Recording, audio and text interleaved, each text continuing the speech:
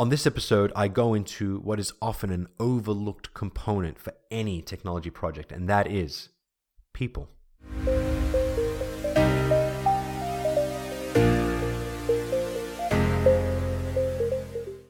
Hello everyone, and welcome to episode 26 of Arv's Notes. So, another episode for Thursday, which means that we're going to start diving into various elements in the clouds and the dirt of technology when it comes to small, medium enterprises and not-for-profits. And today's episode, I really wanted to talk to something that will effectively help you regardless of whether you're thinking about strategy or whether you're thinking about the actual execution. This is a piece that is often completely overlooked. It is something that I think will make or break any technology project, and that is people. And what do I mean by people? People are interesting in that they bring in bias, they bring in resistance, they bring in their own unique perspectives to everything that they do. And often when you talk about these traits, these are often looked at as strengths when you start to think about how they can start to create impact within your organization. But the funny things happen when it comes to technology. Technology is very objective. It is literally ones and zeros if you're talking about software or automation. Machinery, software, technology takes input from someone and then does its output, whatever it was designed to do. People are the variable in that. And the example that I'll give here just to start to frame this conversation that I'm having with you guys is the use of film editing software. The software itself has already been created, it already delivers an output. But if you put that software in the hands of a filmmaker or you put that software in the hands of an accountant, who's going to yield the better result? The accountant has not been trained in it, has no idea what to do with that piece of software, knows that he or she needs to use that piece of software to create great videos for their business, but does not yet have the skills, the expertise, the training to be able to leverage that piece of software properly, and so the moment he uses it, will instantly deem it a failure. Whereas that filmmaker who's already inherently skilled with everything that they need to be able to execute with it effectively will see it as a success. Now that's a very extreme example, but I used that extreme example for a reason. Having the wrong people on a technology project, having the wrong perspective, the wrong skills, the wrong expertise on a project, especially when it comes to technology, will often yield bad results. And a technology that could have ultimately been incredibly successful for you will ultimately end up in failure. Not because of the fault of technology, but the fault of the people on that technology project itself. So when it comes to people within technology projects, it boils down to really two key things for me personally. The first being behavior, and the second being skills and competencies. If you don't understand these two pieces of the puzzle without people, especially when we're starting to form teams or we're starting to provide responsibilities of technology transformations, technology projects, day-to-day executions to these people without understanding behavior and skills, we're ultimately already on a path to failure. And it's not because of the technology, it's because of our poor decision making. And we have to be brutally honest with ourselves. It often is poor decision making that leads to poor results. So today's episode, I'm going to really start to focus on the behavior element, because this is something that is poorly understood, often overlooked, and ultimately will lead to really poor outcomes for you, regardless of whether you're thinking strategy or day-to-day execution. So behavior, what do I mean by this? When I talk behaviors, I'm talking about intrinsic human behavior, such as no one likes change. Everybody, regardless of how entrepreneurial you may be, in some way, shape, or form, will always resist change to a degree. And we see this day in, day out. When you've spent so many years either training on a system or platform, used to a way of living, when the world starts to push new ways of doing things, you often resist. People resist change because it's just natural to default to where you're comfortable. And when you come to technology, that intrinsic nature of pushing back against change translates into that project. People will start to find ways to make the technology not work so that they can effectively default back to their standard behaviors, things that they're used to, things that they're comfortable with. And it's not just on the scoping element of these projects where this bias against change really comes in. It also comes into once this project's delivered, and assuming that you've had an incredible team that's embracing that change, that is really pushing the boundaries, getting out of their comfort zones and looking at it to try and make that technology as successful as possible. Ultimately, when it's deployed across your entire organization, then it becomes every single individual within your organization pushing back against it. Because if you're not going to get the adoption of that piece of technology in your business, it's not going to be successful. So it's not just the project, scoping and delivery, it's then the adoption to then realize that benefit. And so this is why, and understanding this part up front will ensure that you make the right amount of investments and you approach technology projects correctly so that they have the greatest chance of success. So now we've taken that behavior piece around that aversion, if you will, of change into two parts: the scoping and the delivery of a project, and then the adoption and the realization of value. So the first part is the scoping and the delivery of the project. Now, when you're starting to think about a new piece of technology, whether it be a piece of software for project management, or whether it be you're trying to roll out mobile devices to your entire workforce so that they can work anywhere, anytime, or you're looking at a new analytics technology or piece of software, that will allow you to get reporting done a hell of a lot faster, insights that you can action faster. These projects need to be led and need to be made up of a team that, one, have the behaviors almost intrinsically inbuilt into them to want change, to embrace that change. And then two, have complementing behaviors within that team in order to get the best result. Any team that you have on technology needs to have varying views.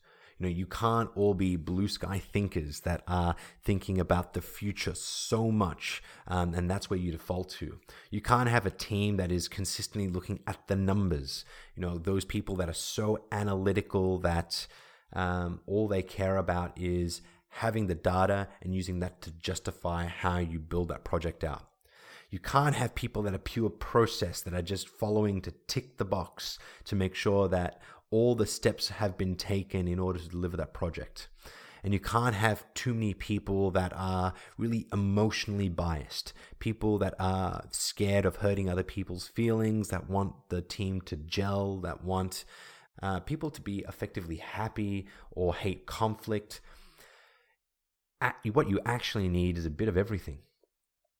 Because by having a bit of everything on that team, you ultimately have people that hold others accountable and to make sure that the best of each of those elements are brought in. Because at the end of the day, you do need a level of process and rigor around it. You do need the numbers to stack up. You do need that team working harmoniously in order to effectively get to the end outcome. But at the same point, you need someone with that creative mind, that innovative mind, to be able to problem solve, to be able to think creatively as to how you approach situations that doesn't always necessarily have numbers backing it or a process backing it. And so it's incredibly important to have that right mix of skills, the right mix of behavior, here, to make sure that you've got yourself in the best possible position. And so for any leader that is embarking on any kind of technology project, and we're assuming now that you've got your strategy down pat, you've understood your core reason why, and now you've realized that you need this piece of technology to help aid your organization. And if you are now appointing it to a team rather than just the individual, and I'll touch on individuals soon, but usually these come with teams, you need to understand who your people are, not from an IQ perspective, but an EQ perspective. And a tool that I've used consistently over the years is the Herrmann Brain Dominance Index, or the HBDI. Now, I took this test personally, and it was an incredibly eye-opening experience because it actually showed me where I naturally defaulted to. And the 4 topics that I talked about before, being the creativity, innovation, the analytical and the numbers, the process, and the emotion, are the 4 quadrants of the HBDI model, being yellow for that creative, blue for the analytical, green for the process, and red for that emotion. Now, I probably didn't get the definition for emotion right, so please Google that one yourself, or even better, take the test yourself. Because what this one does is, when you take it yourself, you start to realize where you naturally default to. So if you're a leader, you need to understand where your behaviors, where your thought process, what your natural rhythm actually is. Now, for me, my background being physics, mathematics, I am extremely analytical, almost to the point where I was actually outside the little circle. But at the same point, I was incredibly creative and innovative. And so I registered very high on this blue and yellow quadrants. But with that came a very low score on that red, that emotion, and a very low score on green for process, which is actually very interesting. And what that told me about myself was that I wasn't interested in following a defined process. I wanted to be creative and have that backed by numbers. And I didn't care about whether people liked it or not. It was just that was the way I was going. And that's how I interpreted my HBDI profile. Now, for you, you might be very different. You may be very blue and green, which is where a lot of people are. They follow a process and make sure it's backed by numbers. You may be very yellow and red, very emotional, very creative, but rarely look at the numbers or the process. And understanding this up front is very important for you as a leader anyway. But what it will also do is start to get you a level of awareness for how you can start to look at each of the people in your team. You can start to see who is very, very analytical and process oriented, but lacks that creative flair. You can start to see who is that very people person, very EQ heavy, but doesn't seem to be strong in the analytical component, for example. You can find those people, and they're traditionally project managers, but there are many other roles who are very, very process orientated that really need to make sure that you're delivering on that project. But rarely look at what people's emotional states are, or whether they're putting people offside and can't think creatively. And the moment you start to shift that perspective, to start looking at your people from that lens, you can then start to realize how to bring these people together meaningfully for the projects that you're on. Now, that's just the behavior element, and in next Thursday's episode, I'll talk into the skills component, because that also plays a role. And when you overlay this behavior and skills, when you understand the behavioral makeup and the skills makeup, you'll put your teams who have been tasked with understanding technology in the best possible position to succeed. So my biggest tip for every single one of you as leaders, or even if you're not a leader and you're just very, very curious as to how you fit within your organization from this behavioral aspect, I cannot recommend enough for you to undertake this Herrmann Brain Dominance Index assessment. It will be incredibly invaluable if you use it correctly, and it'll be incredibly invaluable if you are unemotional about the results and you look at it objectively and you understand who you are naturally, and then start to assess and understand who your colleagues, who your teams, what they naturally default to. It's an incredibly valuable tool, and I can't recommend it enough. So that's if you're forming a team around creating this technology project. But what happens if you're you're a small team. You've only got the resources to effectively put one person on it. How do you go about that? And when it comes to this perspective, it's very interesting, because when it comes to technology with a single person leading it, and I can talk from experience because, I'm currently in a position where I am engaging the market in order to find technology solutions largely on my own, and I've got a level of autonomy, and it becomes a level of you need to be very creative, and at the same time you need to be very blue numbers orientated. You can't necessarily always look at process, and you can't necessarily look at the empathy element of it, because you're not forming a team internally where you're going to have to deliver necessarily. And while there's a process to be followed, if you follow it by the book, you're going to be prone to a lot of deviation from delivering the outcome. And at the end of the day, when you're an individual looking to deliver on a project, you need to realize that you are delivering an outcome for your organization. And that outcome is not the successful procurement of a piece of technology. The outcome is that once this technology is adopted, it's delivering against what your company needs in order to be successful. And let's put some examples into this, and we'll bring it back to that analytics solution. You need an analytics solution that can properly report and provide insight into call center functionality, call center efficiency and effectiveness, and actionable insights that allow you to be able to make the right changes in order to be successful. It could be a piece of project management software that overcomes a number of deficiencies because it doesn't talk to a number of your systems, but can be easily adopted on, for example, mobile, that allows your entire team to effectively manage a project into the future better than the current systems you've got. Could be another piece. It could be you need to completely rethink the way you deliver your service to your end customer, because you understand that your customers are shifting more and more to digital-based technologies, and traditionally you've been a really face-to-face orientated not-for-profit. And so how do you translate that product or service that you deliver to your people today from traditionally face-to-face one-to-one interaction into a digital-based interaction that allows you to serve many people with the same amount of resource? Now, that will require not a process to follow. That will require not to be empathetic to a team that you're collaborating with. What it really requires you to do is to think really creatively about how you get to the outcome, and ensuring that you've got something backing your hypothesis, your claims, to show that it will be successful.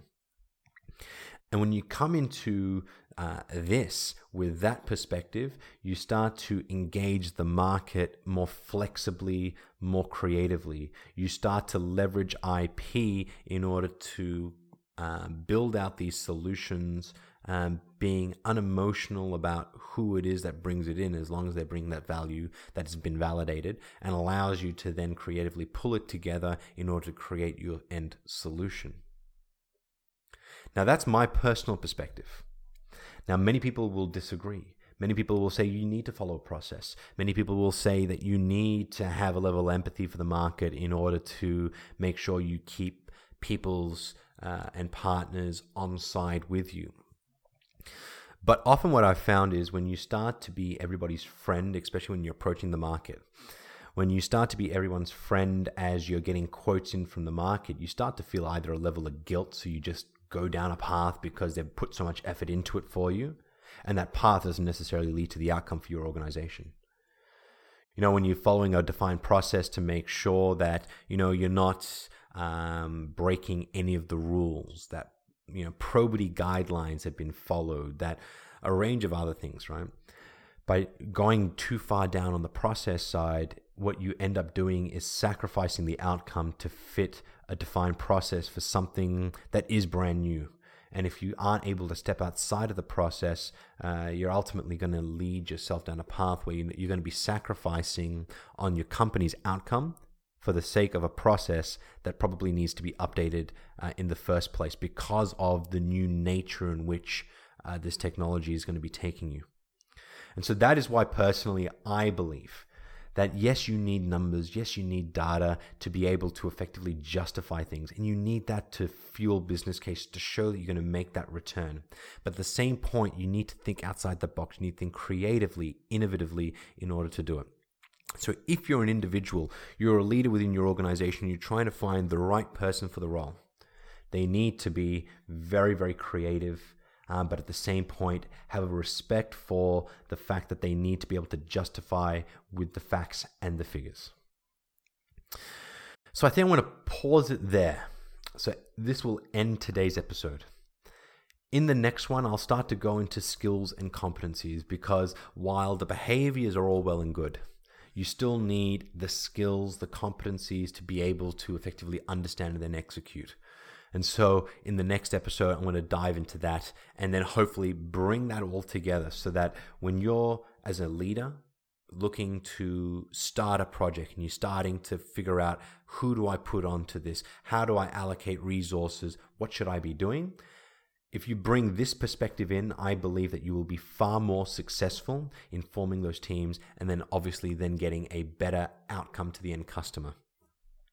So, as always, thank you so much for taking the time to watch this content. Hopefully, it is giving you now that real tangible value, that tangible executable strategies, tactics for you to be able to be far more effective in technology within your small, medium enterprise and not-for-profit. If you're an enterprise, go for your life as well. But it's all about, how do I bring those kind of like enterprise insights and my insights and give them all to you so that you can be more effective in your roles? Because that's the role of Attica. I created Attica really as a social enterprise to empower all not-for-profits and small, medium enterprises with the skills they need to thrive in a changing world. And as part of this vision for what Attica is going to be delivering, this podcast plays an incredible role for handing that knowledge over to every single one of you to be able to effectively execute in this space. So hopefully I delivered to that. If I don't, please send me a message. I want to make sure that this executes against that mission as much as possible. So back to the outro. Thank you so much for taking the time to watch this. And as always, I can't wait to see you guys next time.